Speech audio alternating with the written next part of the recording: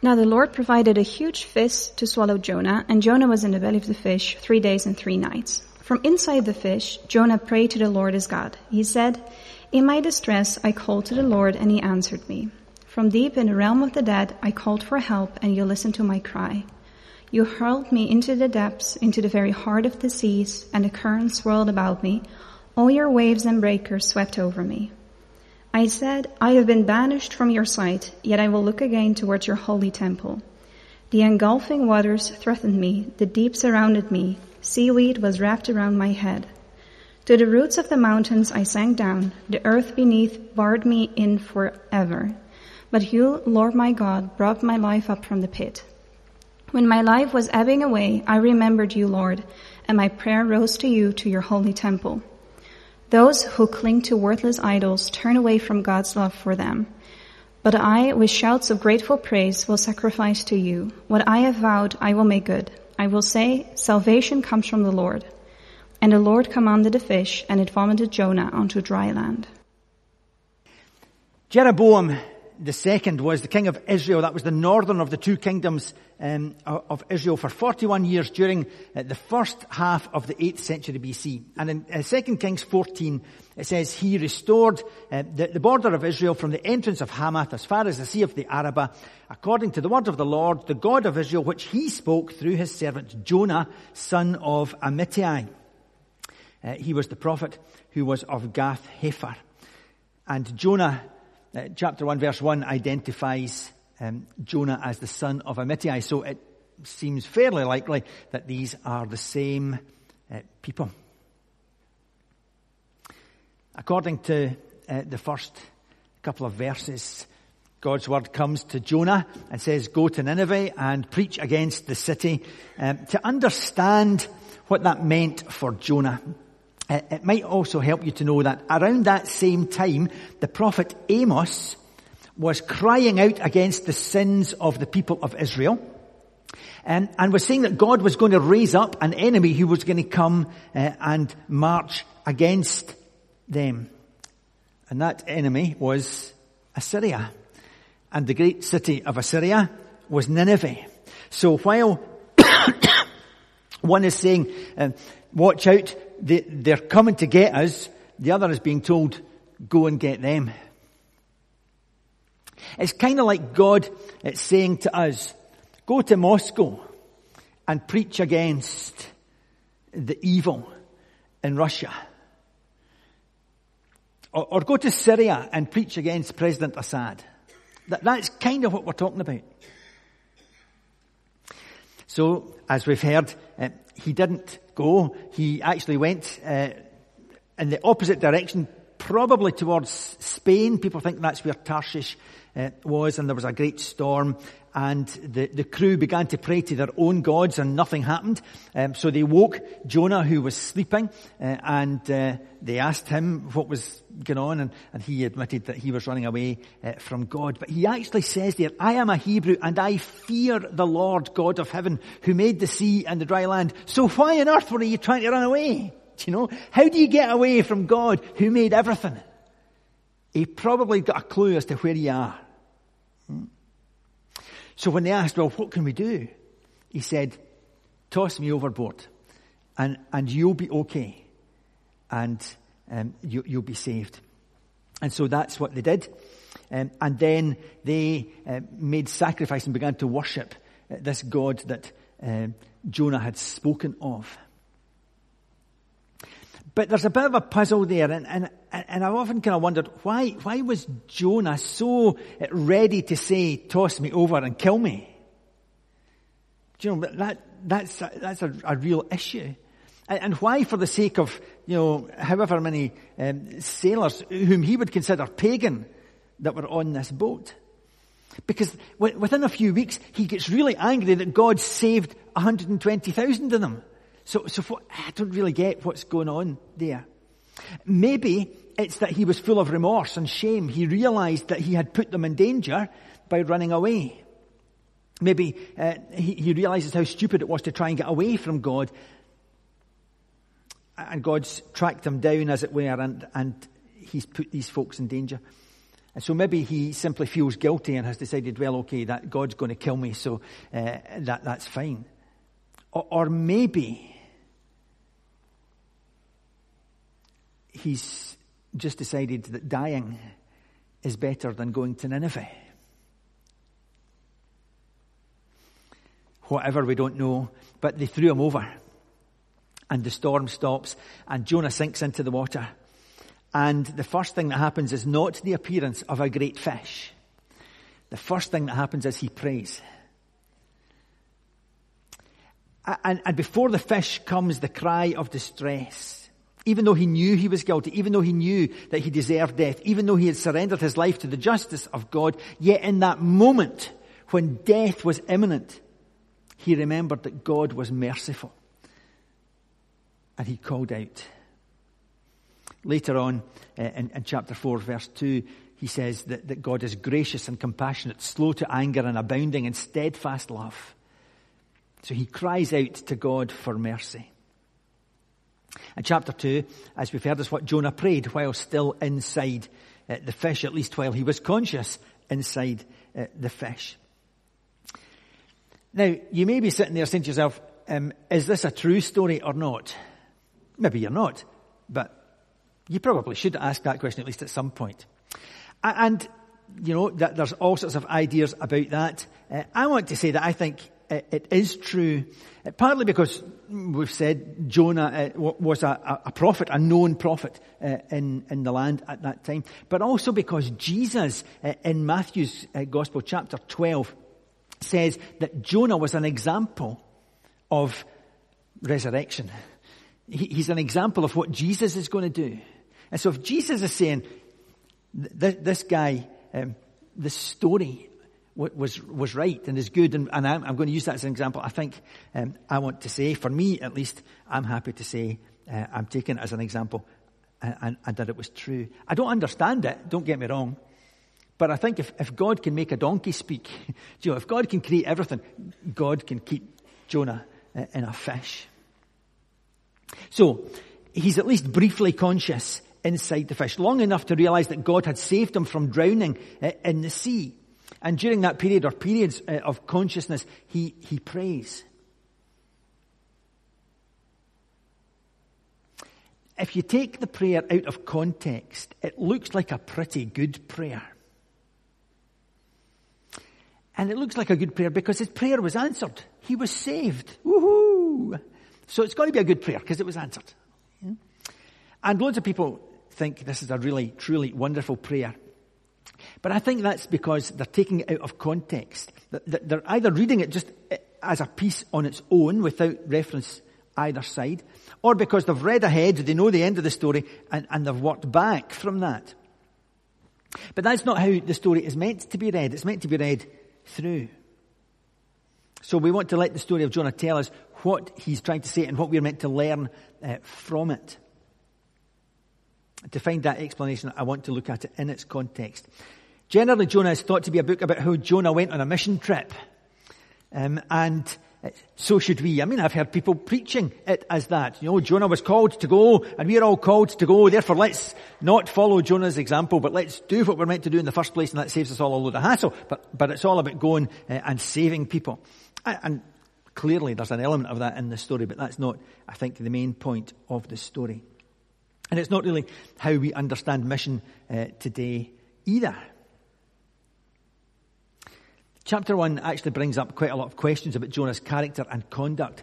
We know that he was an established prophet. It was at that time a really good time, a prosperous time for Israel and for the people. The only problem, as I said, was that, you know, the enemy was coming because God was going to judge them, because in their prosperity they were ignoring him.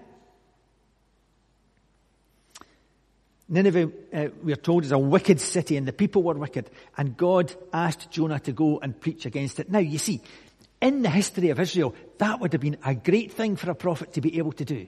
Because in the history of Israel, when God says there's a city or a people that are wicked, he tends to destroy them. So you would have imagined that go to Nineveh and preach against it. Jonah would be, oh, yes, I'll get our enemies. Let's go. God's going to destroy them. Oh, why does he not do that? That's the first kind of unanswered question of today. Why would he not want to preach fire and brimstone to Nineveh, the very people that he despised, instead run off in the opposite direction? Well, we know that he did that, and God didn't take his disobedience that well, so he sent the storm and sunk the ship. And Jonah was asleep while the sailors were praying. And then we see that Jonah said he was willing to die. So they throw him overboard, certain that he would die. But he didn't get his wish, because he was swallowed by the fish and left in that fish for 3 days and 3 nights. But the thing that we have in this story is the information that Jonah didn't have. We know the end of the story. We know that he survived. We know that he went on to do what God asked him to do, reluctantly, and with much weeping and wailing and gnashing of teeth, as is so often the way we do it. But we know that. But he didn't know that. So as he's in the water and he's calling out to God because he's drowning, he doesn't know that the fish is coming, and he doesn't know that he's going to be vomited up on the beach. So Jonah 2:1 says, Jonah prayed to the Lord from the fish's belly. Find ourselves with Jonah in the belly of the fish praying to God. I mean, imagine if you open some plastic wrapped fish and you have it for your tea and you leave the wrapper in the bin for a day or two. It's pretty smelly. Eh? Imagine what it's like to be in the belly of the fish. I mean, it must have been disgusting. And there he is. In chapter 1, we saw that the sailors prayed to their own gods, and Jonah remained silent. He didn't want to pray because he knew that he was being disobedient to God. And I suspect that if you are like me, you will have found times when praying was the last thing you wanted to do, because you know that you were being disobedient to God. It's hard enough to develop a prayer life, but disobedience can really hinder that life with God.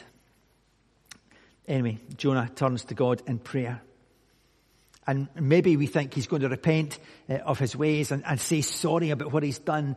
Verse 2, he says, I cried out to the Lord because of my affliction, and he answered me. Out of the belly of Sheol I cried, and you heard my voice. Seems like a good start.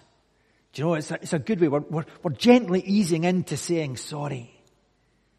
It's always good to start a prayer with adoration of God and thanksgiving for what he's done. And here he is praising God for saving his life and keeping him from dying.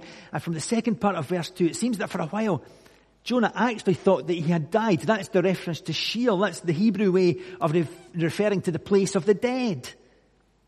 He's saying, I was dead and you rescued me.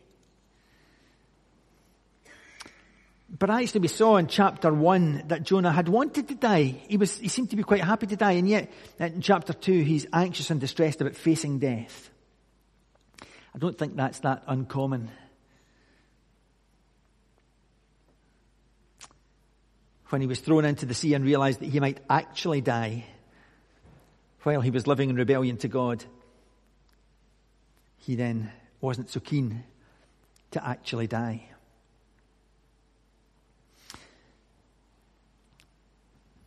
He had thought that he might face divine judgment, and that was better than going to do what God had asked him to do.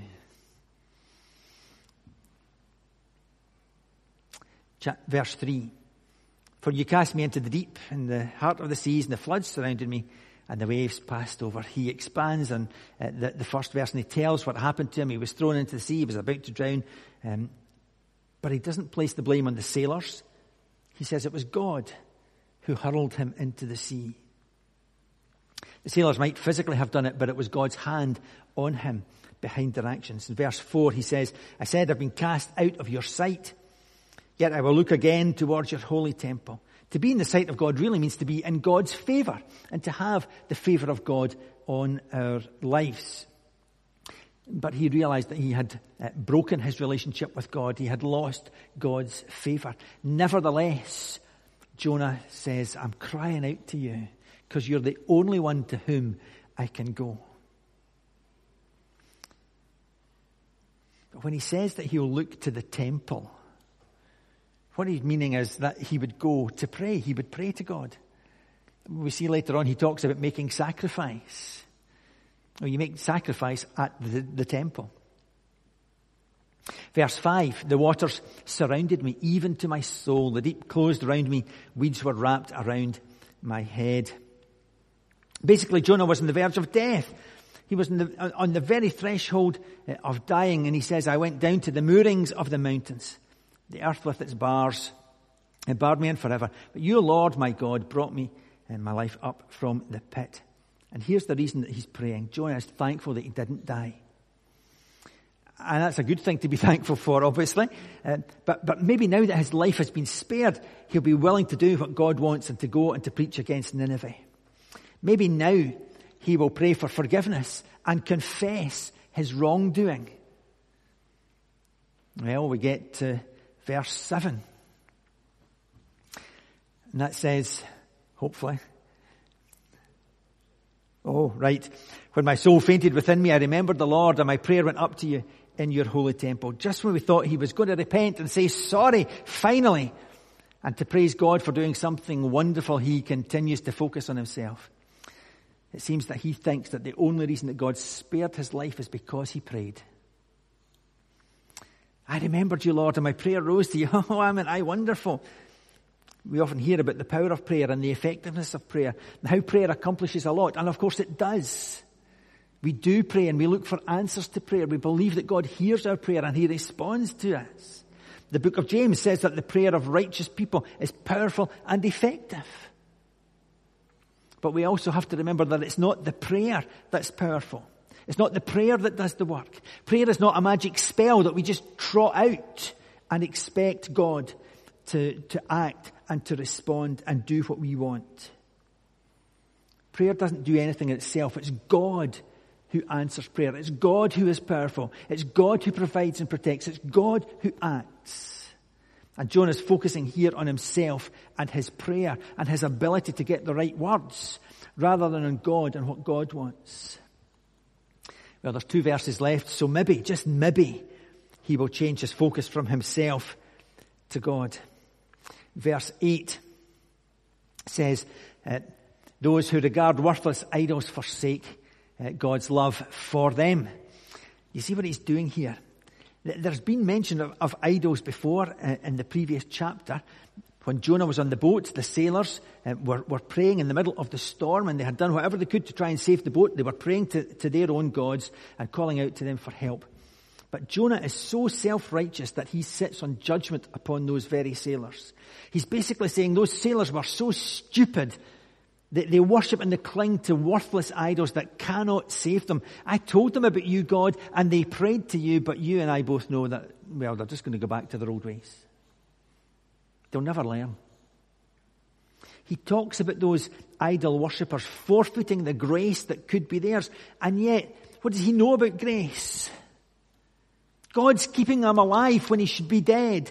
God's been more gracious to him than he ever deserved. And he still cannot be gracious to other people.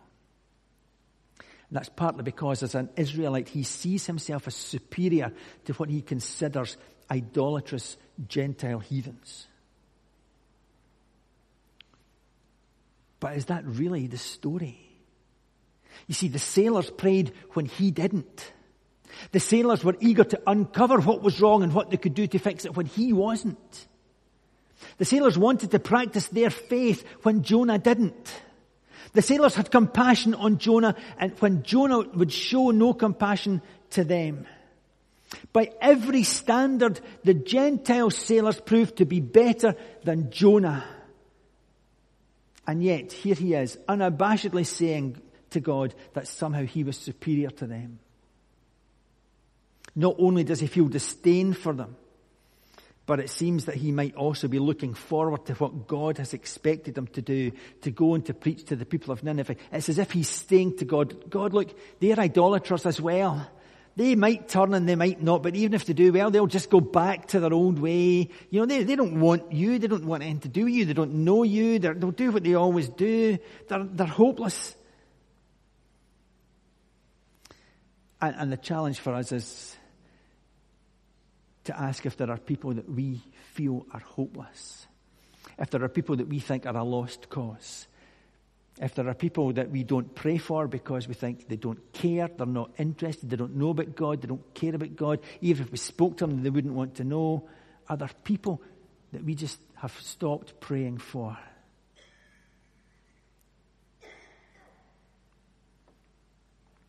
Are there people that we think God will never be able to get through to?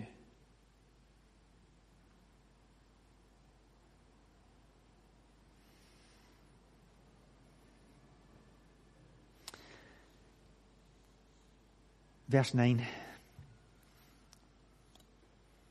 He says, with shouts of praise I will sacrifice to you. What I have vowed I will make good. I will say salvation comes from the Lord. Jonah continues to condemn the sailors. Remember, they sacrificed to God, and they also made vows to God.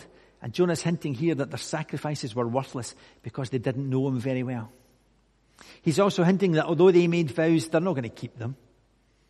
But he's going to keep his. This time, at least. Because the other promises, well, that doesn't really matter. He's changed. Jonah's changed. But what he says is actually, in that little bit there, I will sacrifice to you. We see sacrifices were made not in Nineveh, but in Jerusalem. What he's saying is, I'm going to go back home. I'm going to go back to Jerusalem. And I'm going to sacrifice everything. I'll make all the sacrifices you want, Lord, in Jerusalem. Apparently, he either didn't know or remember Scripture as well as he thought he did. 1 Samuel 15:22 says, has the Lord as great delight in burnt offerings and sacrifices as in obeying the voice of the Lord? Behold, to obey is better than sacrifice. And Jonah's saying, no. I still don't actually want to obey you. I still don't actually want to do what you're asking me to do. But I'll go and sacrifice to you. I'll go and praise you in the temple.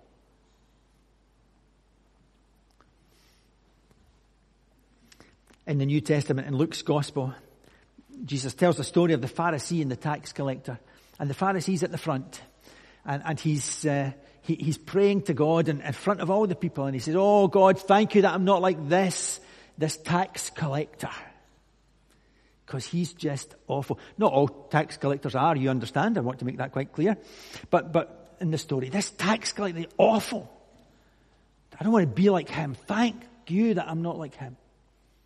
And the tax collector could only say, God, forgive me. And Jesus said, which one of them had their prayer heard?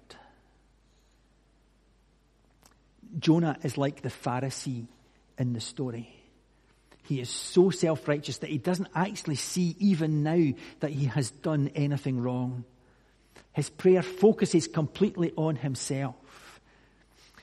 If you compare it with others, for example, in Daniel chapter 9, his prayer is full of confession and repentance and thanksgiving for God and focusing on what God has done.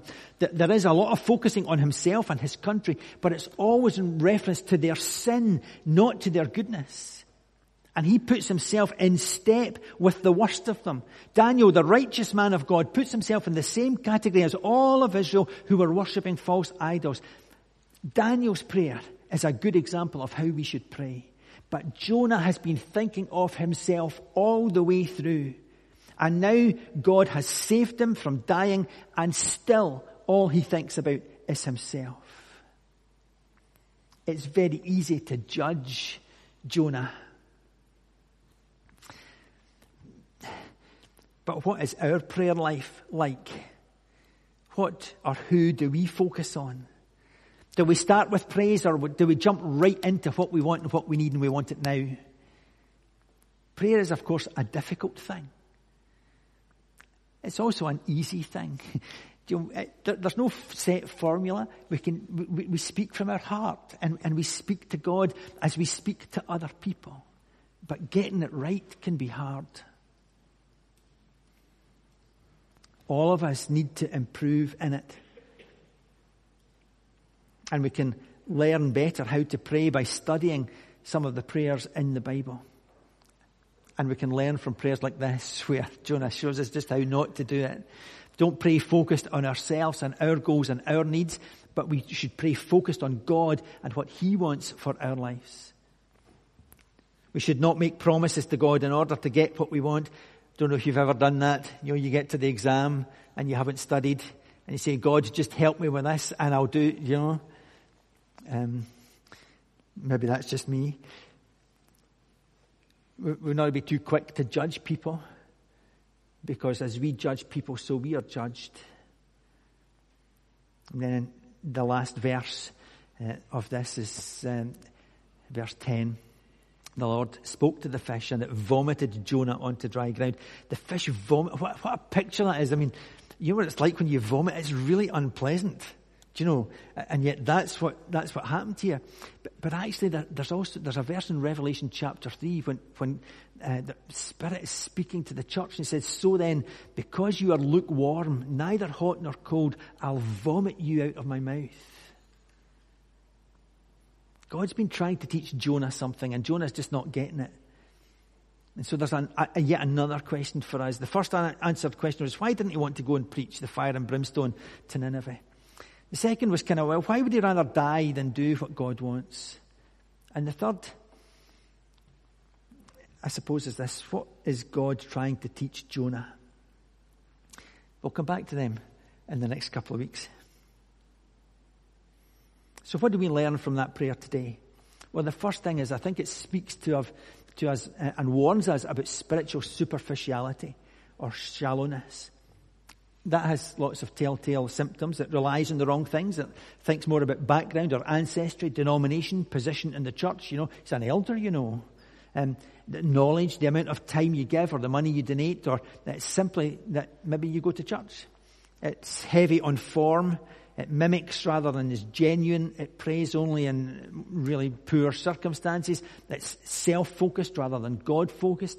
It's insensitive to the needs and the concerns of other people, and yet lets everyone know of its own needs. So we've got to be aware of spiritual shallowness. And secondly, we're reminded that God's method of saving us is not always the method that we would have chosen. Could you imagine that Jonah might have preferred the dramatic search and rescue operation? The helicopter, the skin divers, the fast boat zooming out there to try and rescue him. And then, the wee slot on breakfast television to tell his story. That kind of thing. But that's obviously not what God chose to do. And neither does God choose to save people in the manner that we might have wanted. Believing in Christ alone, that He guarantees eternal life simply because He chooses to, is not what people would have chosen. In fact, many still try to add things to the good news of the gospel. Nevertheless, that is what God chose to provide for our salvation. The cross is not what people would choose, but the cross is what God chose. It's the only way. It's God's way. And so may God keep us from the shallow spirituality and personal pride of Jonah's prayer, and help us to trust only in Jesus. Amen.